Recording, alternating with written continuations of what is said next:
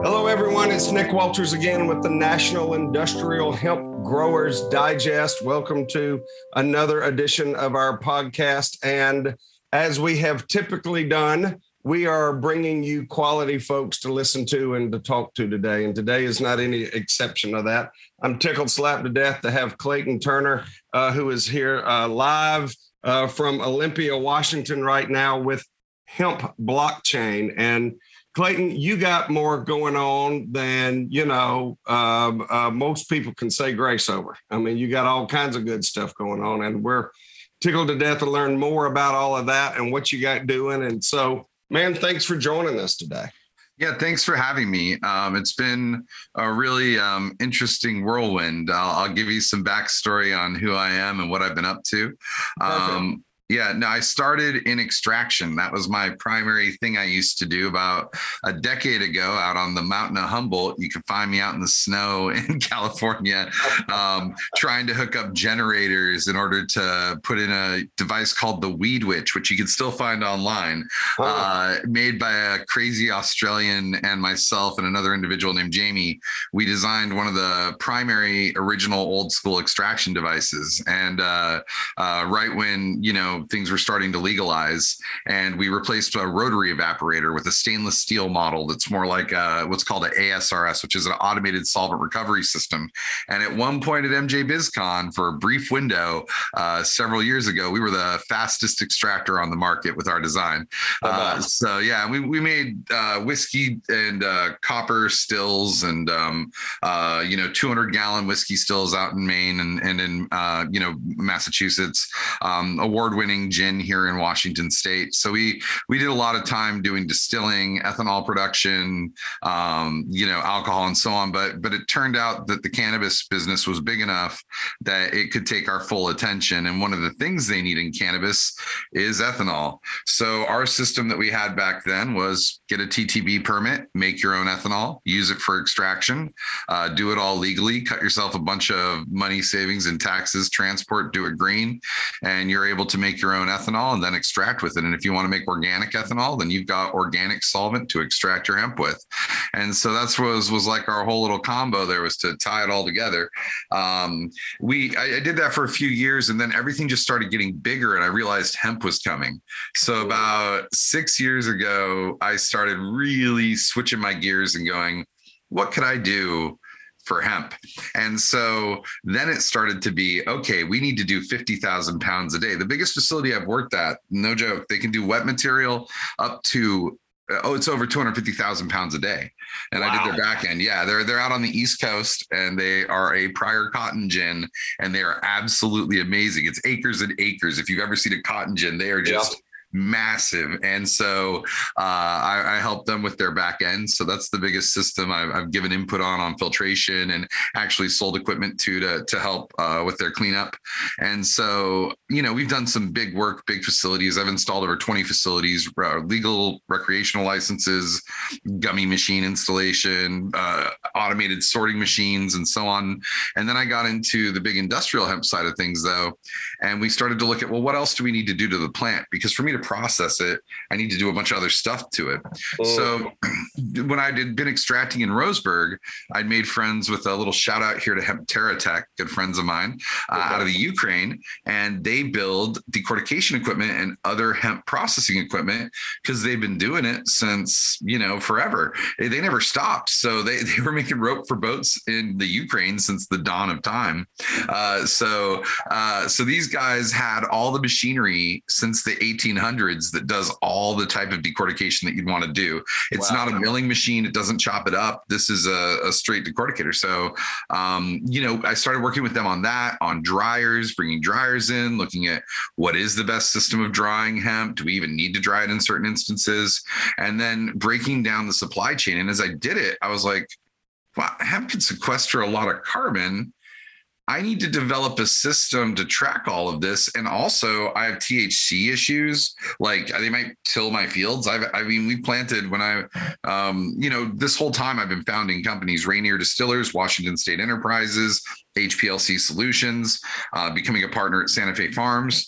Each time I was doing these processes, we would get another business. And some of them are kind of big.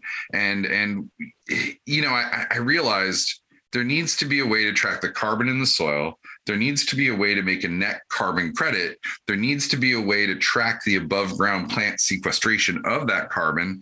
And there needs to be a way to get it to market and qualify what the product is, and also keep the tracking on the legality of it so that you're tracking if it's over a certain amount of THC, because it is a controlled substance in that regard, and making sure that the CBD is what it says it is and there aren't pesticides if it's organic. How do you do all the testing on that? How do you do the soil emulsion testing to make sure that the carbon's what it says it is? And even if you did all of this, who's going to take your word for it? Right? Like it has no value at the end, because who the hell are you, random company, to do all that? Right, because I say so. Yeah, I don't think it's going to work. I was like, no, I need an agnostic third party who then employs scientists at Intertech and other companies and testing labs to third party test. And then I need to fund those third party tests. How the hell am I going to do this? So years ago, about 3 years ago, I said blockchain. And how do I make a blockchain inventory system that's carbon neutral? At the time, no blockchain was carbon neutral. And then how do I get it to become a protocol for sequestering carbon, which we can go into, of how we made our blockchain actually actively sequester carbon rather than generate it. And so that brought into the software company of the Hemp Blockchain Company. And in the last few years, I've been doing things on the side, like inventing systems for making a battery completely out of hemp, which as of today, I don't know of anyone else in the world that's done that, that's announced anything on it or shown a process to do it. That's a 100% hemp battery down to the electrolyte. We have also done there's different products I've made, drywalls, plastics, and we feel we have a unique material system for actually sequestering carbon into building materials to make the act of building houses carbon neutral. And by the way, this would be using standard products. We don't need what I call a magic brick or a magic solution of some special thing that you need to build with differently and train everyone differently and have special factories. We'd be doing this with regular cement that we augment with regular products that we offset. So there's a way to do this without changing the way that people currently do business. So I'll explain that as well. Well, heck yeah, man. I mean, look, I feel like I'm drinking water from a fire hydrant already. You got so much coming my direction of all the good things that you're doing. This is but doesn't that lead itself really to kind of hemp itself, right? Because it will do all these things. I know when I first kind of got into this, and you shared with us what I always like to ask, which is the hemp aha moment. You've shared very well about what yours is. I mean, I know when I first started looking into this, I'm thinking, come on, man, this stuff's not going to do all of this stuff that everybody tells me it's going to do. And just doing a very rudimentary look under the hood to understand about what it all will do. It does get a lot coming at you at once. And so in a good way. And so hooray for all of that. I mean, of what you've done. That's really great. To expand on your point, like so when you're looking at the 50,000 products, which is the same thing, depending on who you talk to, 20 to 50,000 products. But what I said is, well, what are the 10 most profitable that we can make with the lowest cost of entry? I mean, if you have 50,000 or 20,000 choices, you probably got some pretty profitable stuff in there. And when you make those, what are the waste streams? And then when you make those waste streams, what can you make out of those products, right? So let's take a plant in the field, right? You have your stem and you have your the tops of the plant. I'm talking an industrial hemp plant as opposed to a CBD hemp plant. So you got your stalk, you got your roots, you have your tops, and you have your seeds potentially that you could get. And so when you harvest the plant, are you going to take the tops first? If you take the tops first, you can extract those for CBD. You won't get a whole lot, but you can if you get your costs down. And you can also extract terpenes at massive volume from these plants. And terpenes right now on the open market, if they taste good, real organic hemp terpenes can go for $5,000 a liter. I got about 30 liters in the other room here, and they are, if you sell them to people, they go in vape cartridges, they go in, any of the herbal products, they're anything where you've got hemp or cannabis, you're going to put terpenes. The reason why is the primary difference between an indica and sativa for your emotions and what happens to you is just the terpenes.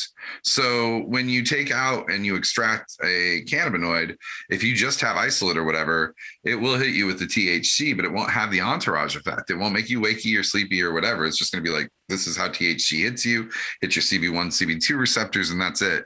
But what happens when you have terpenes added in the mix, you now have a different chemical reaction going on because they're hitting your receptors as well, and they're changing what's occurring from your high in your body.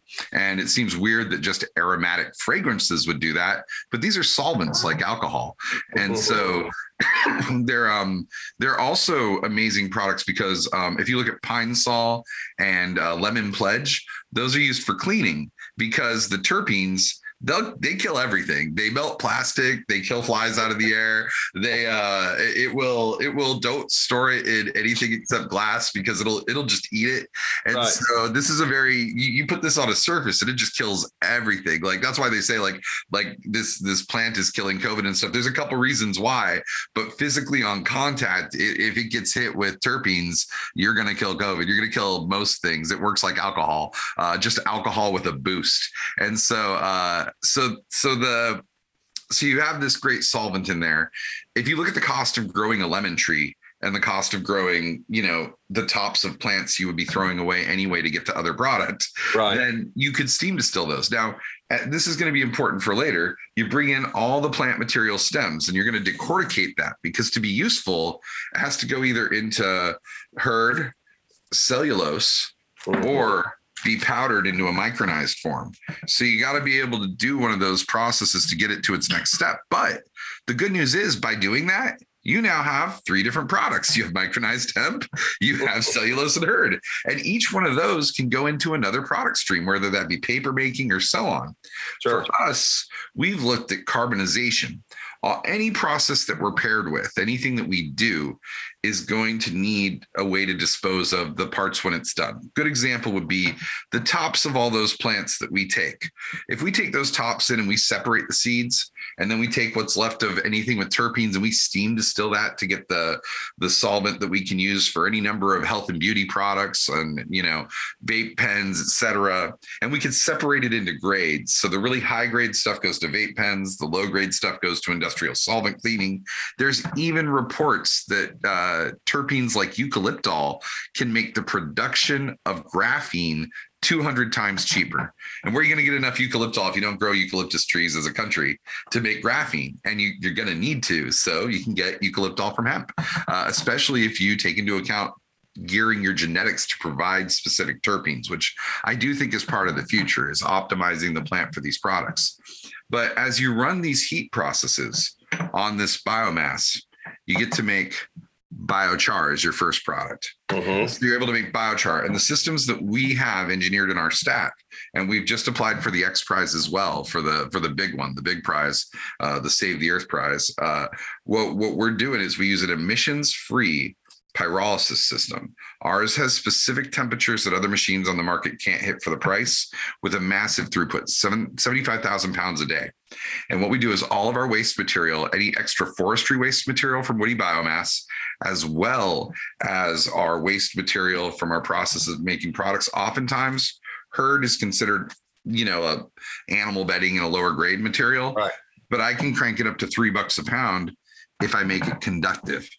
So, and that's a low price at bulk. If you go to mscsupplies.com and you want 50 grams of conductive P carbon, it's going to cost you somewhere in the realm of $60 to $200, depending on what type you need. We can make that and micronize it out of that hemp. It's one of the best structural components for batteries on the planet. And so it's renewable as well, because we're not making emissions making the product, but we make something amazing when we run this process. We make a lot of heat. Every pound of woody biomass, which hemp counts as, just like wood root and wood tree trunk and everything, Sure. this herd has the same energy composition. And when you make it bone dry, if you look at bone dry biomass, the amount of BTU. And you mean from the herd? Yeah. So that you take the herd After you've done the biochar, after you've charred it. After I've decorticated it, when I'm burning it. So when you put this in at 10% dryness or less, and our system micronizes it and takes it down to 2% dryness. So when you have bone dry woody biomass, you get 8,500 BTU of energy. So that's 9 million joules per pound. That's why a coal plant is a 50 megawatt power facility of about the same size. If you burn 75,000 pounds of coal, you'll have about a 50 megawatt power, facility. So what you do is with our systems, we take that heat energy and we run it to a boiler that we had engineered. And that boiler generates a bunch of steam energy. Extraction takes steam energy. Ethanol production takes steam energy. Terpene extraction takes steam energy. Sure. Degumming cellulose takes steam energy. So whether you're making cloth and the sugars have to be taken out of this, it has to be bleached down. That's a heat process. We can provide cottonizing it. Right. Right. So then you've got, in addition to that, you've got the process of extraction. Well, you have a solvent in a container. You got to heat that container up, and then the solvent boils off and you're left with your CBD oil or your other product, right? So you have to have heat in that process. So that's a steam-based extraction process for ethanol. If you run ethanol production, the biggest cost of running ethanol is the heat. And one of the ways that you get cellulosically extracted ethanol is to steam blast cellulose from hemp. However, it's a costly procedure because you're steam blasting it just to get that one product. But for us, this would be considered DDGS, or dried distillers grains and solubles, in another industry. But for me, this is now a valuable product called degummed, hemp. So the runoff from that, which is normally a waste product, can now be used as a feedstock for the mash production of the ethanol.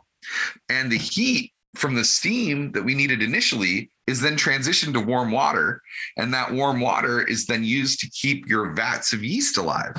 Your vats of yeast can have specific cannabinoid generating CBD and other cannabinoid generating yeast in it for specific exact cannabinoids for pharmaceutical production. And that can all be taking place while making your ethanol. One of the biggest things ethanol does do is produce CO2. So there's a lot of CO2 from yeast, many, many, many, many pounds of it. You look at champagne or beer, it's fizzy. In the case of ethanol production, it's not fizzy because you capture all the ethanol elsewhere. So as we capture that ethanol, we have either processes of milling for carbon production of very micronized carbon for batteries, or we could use it in limestone to cure the limestone bricks to make different housing products and materials. So we can actually, they have a need for that, or even algae production or greenhouses, or just people who need containers of CO2 that's produced renewably. We can do that process for people, and we can even make it green and sink that carbon also, all while using waste energy. So now, since we're using waste energy for all these processes, we're able to do each of these processes dirt cheap because we didn't have to pay for energy.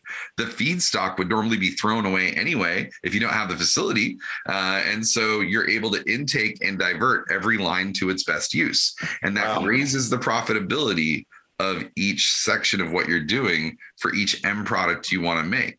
And then each product is a very simple powder and or product that can go into things like hemp drywall that I have here, which is you wouldn't be able to do with regular hemp. It wouldn't have the same structural composition. But because we're not making just biochar, we're making an advanced form of carbon called carbon black, which is both also conductive carbon black. If we choose to make it conductive by changing the heat in the recipe, we don't use any chemicals to make this product. It is strictly a heat and kinetic process. Even the drying is kinetic, which means we're very efficient on our energy use, and we're able to use that steam elsewhere. So this is a very efficient system, and we're looking at adding additional components to it, because when you run pyrolysis, you generate syngas at 12% of the weight.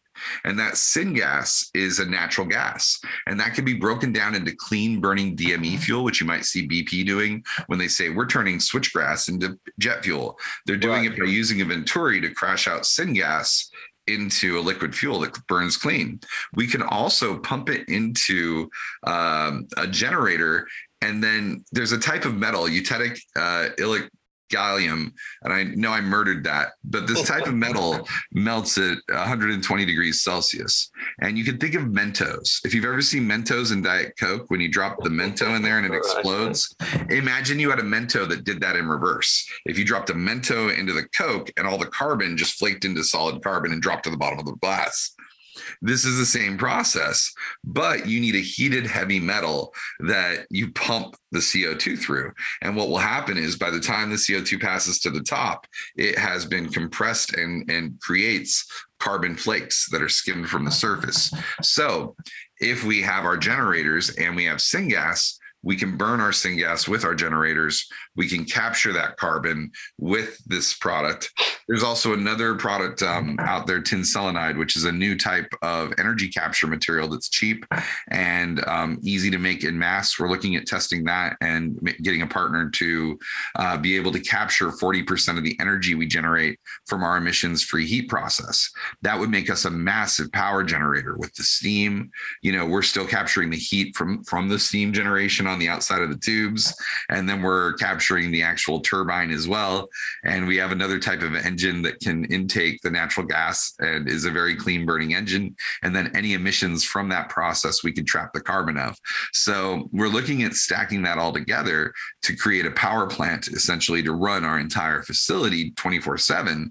And it all runs off of the act of making our products. So by doing our business, we make our products. And I look at this like a Henry Ford regenerative assembly line, right? We're going to sequester carbon in the action of our process. We're going to track all of our transportation costs. We're going to make sure we're setting up facilities on rail spurs to use rail transport. We're going to optimize in communities to do this locally and intake the product in regional hubs. And then we're going to deploy third-party software in order to track and validate the entire process to everyone's satisfaction to make the most validated net carbon credit on Earth. And then here's the good news. When we take that carbon into the cement guy's business, now the cement guy signs up for our program because he wants to be a sink. And because hemp makes 20,000 to 50,000 products, we can spread this system into every industry on Earth and make them start keeping an accountability of their carbon and then neutralizing it. My gracious. When do you sleep, Clayton? I mean, you know. What do you have to? Right? Don't call Clayton and ask him what the score of the ball game was. He ain't got time to watch any of that. I really don't. I really don't know anything going on with sports. That would be a bad podcast for me to be on. You mean every other guest is taken if you're the podcast guy for sports? Is that what you're saying? Right. Yeah, yeah, exactly. I can tell you about traumatic brain injury, but I don't have a lot going on about what's going on with sport. Well, talk to us more for us liberal arts majors, okay? More specifically about this battery, okay? So, I mean, excuse me. So how does that? I don't mean all the secret sauce work. No, I'm happy to show some. I mean, how does that really come about? And so make that to me as just regular old household Nick. Why is he going to be able to have a hemp-based battery? Yeah, so I want to mention that there are some other folks in the hemp battery space that have done amazing hemp battery work that precedes me as well and are great people. I would say Chris Martell and David Mitlin, both of whom I've spoken to in a professional capacity about what I'm doing. I'd also give a shout out to Proton Power and Dr. Weaver. They have some very exciting work that they've done over the years. And with those folks in mind, what inspired me was knowing that hemp could be made conductive. And so the type of machinery that we brought in and we built is called HPLC, high precision liquid chromatography. You have to use ions in a big tower to separate individual molecules and then divert them by stream. It's the most advanced type of chemistry on Earth. Now, I'm never completed high school. I've been just working at this stuff. I was a paralegal for years, and then, just got into this and worked for banks and ran foreclosure for them and stuff. But I never pursued science. I just pursued litigation and process, right, at these facilities. But when I came in with that into this business, where in hemp and cannabis, it really 10 years ago, it was a lot of just hippies that wanted to get the medicine out. They didn't track all the business aspect of it. Right. So with that being said, I had done a very advanced chemistry. And so by being able to do that with my biochemical engineer, I took a team. It was my mother had taught herself how to do HPLC. She was she'd passed away, but she was she had gotten her master's in apothecary science, actually. Wow. Yeah. So she's not a chemist, but an apothecary scientist. Yeah, but I bet she can fix my male pattern baldness. I hate that she's got anything laying around there. Let me know. Hook me up on that. Right. Definitely, man. And so she had this idea, I want to get an HPLC and isolate. And I was like, yeah, but everyone's telling me it's too complicated. But then when she passed, I was like, let me give it a shot. I think maybe that was a good idea. So we did it, and we started making scaled machinery with a group called CXTH out of China. And then they have the largest CBD molecular isolator on the planet. So we helped them design that and ran the pilot for it. So when I realized we could do that, when I heard that someone could make carbon that was conductive out of hemp, I thought, well, why can't we do that? Let's go figure it out. So I'd already been following graphene for years just as a hobby. I can't help but read 10 or 20 science articles per day. And now that it's my full-time job, I'm up to 30 or so. I just all day long that's why I don't have the time for sports. So with that, I knew the many processes for turning carbon conductive. And the trick for us was, how do we do it naturally? And how do we eliminate chemicals? And then how do we now generate energy as a surplus? Because there's energy occurring here all over, and there's gases coming off. And how do we get that? And then how do we find the right machine in the world? Because I knew it had to have already been built. I knew that what we needed had to exist. We just had to define it in the industries out there. I often have this theory that anything you want in life has probably already been built for the most part. It's very rare at this point in time where you get an invention, right? Today, it's just clock radios. It's the guy who invented clock radio is a genius. He took a radio and a clock, and now clocks are on everything. You can't look anywhere without a clock. Right. Phone, everywhere, put a clock on everything. So that's more of what inventions are today. But to find something unique is tricky. And so for the battery, it became, well, what are all the components in a battery? You've got a conductive side, a non-conductive side. You've got an electrolyte. You've got some sort of spacer, and you're trying to make electrons line up on a material and transit from one end to another. So we need an anode, a cathode. We need a separator. We need a binding agent. And we need a conductive and non-conductive carbon to act as the ground and as the place for the electrons to line up on the opposite of the ground. And so we have to have that system in place, and then we need an electrolyte that would work for our products. So for our process that we did, because I couldn't get a hold of wood vinegar in time, which would have worked fine. Wood vinegar is a byproduct of pyrolysis as well. And that's what we use for our electrolyte. I don't imagine this battery ever going to production scale, but there is a production scale version of it, which I'll get to.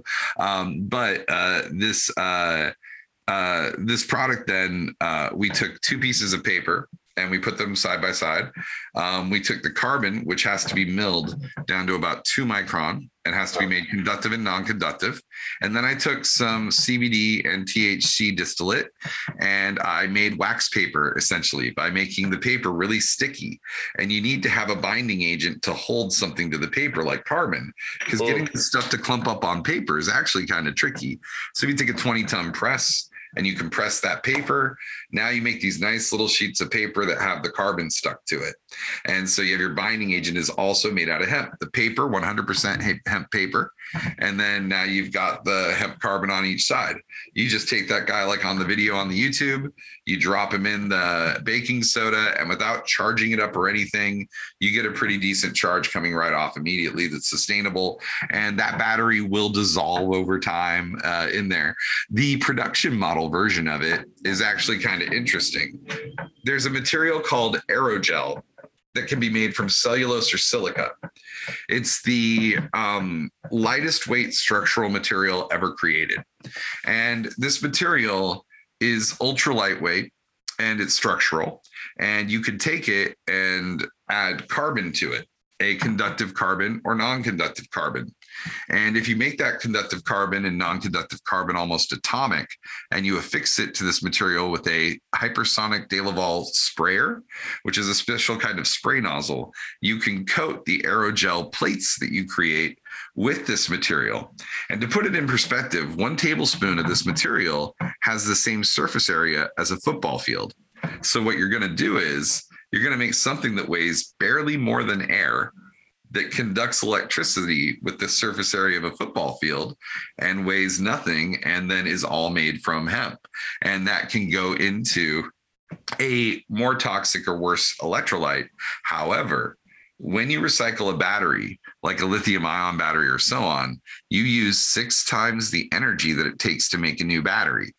Wow. So if we looked at batteries like a bottle deposit, and you had to pay 6 times the battery cost, then you might start switching over to another battery that maybe isn't as great as lithium ion, but serves its purpose just fine. And then you would have a battery that when you're done with it, you would just take the container, which could also be, by the way, plastic made from hemp, and where you offset about 30% of the plastic, and then you can take the casing off, wash the electrolyte out, deal with the electrolyte and repurpose it. And then the center is just cellulose and carbon, and you can toss it. And because of its massive surface area and lightweight, it'll perform pretty damn well. I mean, it's possible that it could outperform lithium ion because of those advantages. So not to say that you couldn't add lithium ion to it to make it even better. So there's a little bit of the both worlds there, but we are looking at these systems for ways to fix this entire process. Also in cement and plastics as well. We have some pretty exciting stuff we're doing there. Absolutely, man.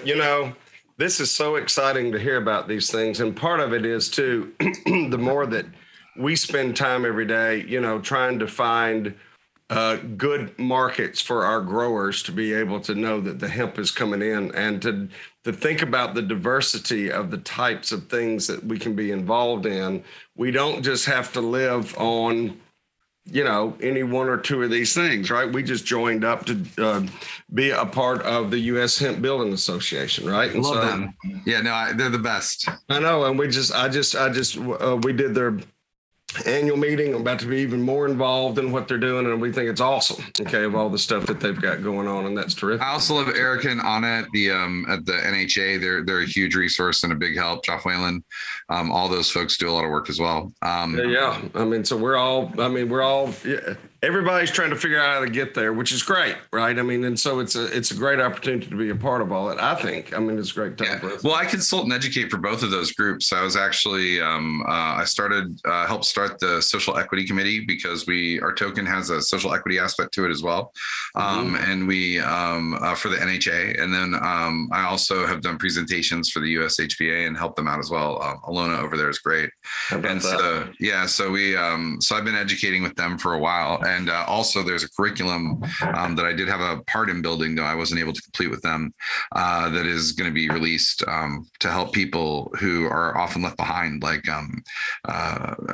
disproportionately marijuana laws have targeted minorities.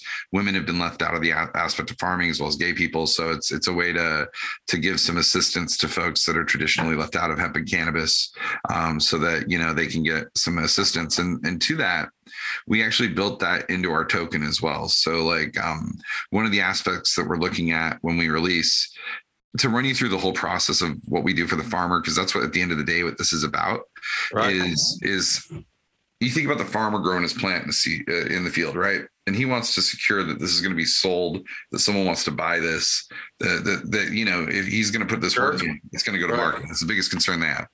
So then you have things like carbon credits enter the picture, and you want to do regenerative farming because you're a good person. And then on top of that, if you're going to be able to get paid for it, amazing. So you want a system to be able to do that. So for us, what we're doing is with the marketplace, we're going to companies and saying, hey, right now there's a run on carbon credits at a price of 150 or more dollars. Like, things are crazy for net negative validated carbon credits, maybe up to $1,000, depending per ton per cost, if you really look at some of them. And so if you're looking at these kind of costs, we're going to guarantee you a price of X, but you got to buy this future right here of what we're going to do with this farmer in the future. And if this farmer can't fulfill it, the next farmer will fulfill it. But we're going to have a bounty of carbon credits available. And if you download our app and you start making these carbon credits and validating and going through our process of validating with us, then having third parties validate, then we'll send those carbon credit monies directly to you, farmer, as soon as you complete the process and it moves to the next step in the supply chain. Then we'll know that you did it. It will all be done. It'll be locked into the blockchain forever. No one can go back and audit the records or edit the records, but we can audit them in perpetuity. So that way, all the data is encapsulated. That transaction and that act is actually how we mine the token. Right now, they spend a lot of energy to keep tokens from overinflating. So there are these really hard algorithms that they have to crack in order to get these numbers that take up massive amounts of energy. Bitcoin alone would account as one of the top 30 countries needing power. So worldwide, they use enough power as if they were a top 30 country. I never even thought about that. Yeah. With us, our algorithm is field 1 this year, field 2 this year, field 3 this year. Why? Because America and the world only has so many acres. We know the inflation rate. It's the number of people who planted fields and signed up with us. So we know what the inflation rate is going to be. It's however many of them were successful out of that percentage that yielded the coin. So yes, it'll fluctuate depending on, was it El Nino this year? Was there a locust swarm? But it's going to do it based on real things that happen in the real world. And real production of product. And you don't get a token unless you actually do the action. Then you get the token. So you're doing something in the real world that's now sequestering carbon, and then you're getting a reward. So it's a protocol. If you made money doing that, you're going to lay down more fields. And here's how you make the money. And this is really sweet. This company gives you this money. It comes to you in tokens, which are exchangeable to cash. So we exchange them right out for cash, or you can let them sit as a little investment. And they're a diversified pool of different assets, including other tokens and so on, that are publicly available. So you always know what the coin's made up, the NFT token is made up of. And then that can be transacted for goods with other businesses and so on as if a utility token. So you can use it as regular cash if you want to, or you can exchange it. We're on Algorand, so we have an exchange through Algorand to take it to cash. So you can cash right out and then you're good to go. With that, you can think of it this way. We're going to give a sliver of that money from the token generation to the company that buys the carbon credit for the future. They'll get like 1% or a couple percent, right? And it's going to be vested over, say, 5 years or so. But what that means is if these tokens have any sort of scarcity to them, and mind you, a normal Bitcoin has no actual assets. And if you liquidate it, it's got no base value. It's just a bunch of energy you're sinking down a hole. Ours has real money on it that will never go away, that is generating its own asset flow and can be transacted for scarcity. So if you value this carbon neutral commodity that is literally an investment in saving the future, if it starts to raise in value due to scarcity, and mind you can't mine more of these. You have to go build a farm, have to start getting in the soil. These will be a real process to get. But when you have them, if they raise in value, which we assume just based on those aspects it will, and that we'll split them in order to transact them, then you can think of it this way. A farmer buys these tokens, he gets $50. But by the next year or the year after, maybe that investment's worth $150. So if you can get up to the $150 to $300 a field level, look at Malawi, look at Thailand, look at South America. Farmers there only make $150 to $300 a field. And those people need food, housing, clothing, all of the stuff that we can put in chain to produce for them. And there's also security issues of people taking your money, of warlords rolling up on you, of governments trying to shift you up. With a coin wallet, you're getting direct distribution right to the people who need it, right in their wallet. And then what can they do? If we gave every farmer in the world $1,000 token every time they planted a field, they could give the food away for free to cover the carbon costs of the growing industrialized world. And in that way, all of the carbon that we're using can actually be paid for to the developing world, who does not use any minuscule amount of the carbon budget of the earth. Right. And so if we're looking for offsets, it's going to be developing nations. And so this system ultimately, yes, it'll help the American farmer. It'll put money in their pocket. If you go nuts about it and you think about these tokens eventually being worth $35,000, that's a direct redistribution of wealth to the farmer via capitalism. And so, and that's what a Bitcoin's worth. So if this process takes off and if it does its job correctly, as we transact the inventory, as these processes occur, it'll all be in line with your token, micro contracts paying the parties involved, and we bring it to market. And we don't have small slouches on this. I mean, Global Logic was recently purchased by Hitachi for about $10 billion. And in addition to that, we have Algorand, and they're the first carbon neutral blockchain. So we have real serious people on this. Clayton, you're like drinking water from a fire hydrant, my man. I mean, you got so much going on. That's terrific of you to be able to do it.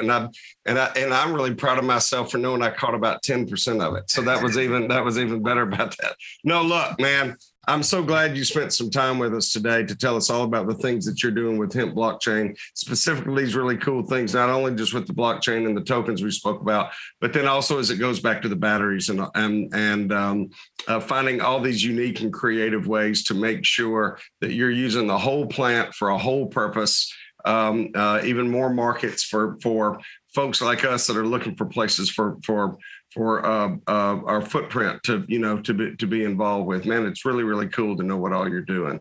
Tell us, when folks want to learn more about you and what you're doing, where is the best place for them to connect with you?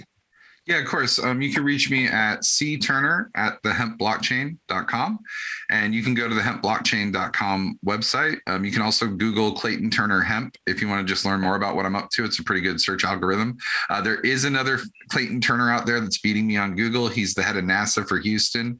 He's the first Black head of NASA, so he's got a lot of good press. He's hard to compete with. I am on the first page, but just type hemp after my name, you'll find me. Right. Other than that guy, right? Yeah. You're killing it. Right. I mean, other than that, that's exactly right. Hey, look, one of the things that we're all excited about is energy and what we can do for particularly biofuels and renewable energy. And that's why we are glad to be a part as a sponsoring organization of the International Biomass Conference. It's taking place the 14th through the 16th in Jacksonville, Florida. So if you are interested in learning more about that and wanting to participate and wanting to be a part of that, we're going to be down there with all kind of bells and whistles, and others will as well.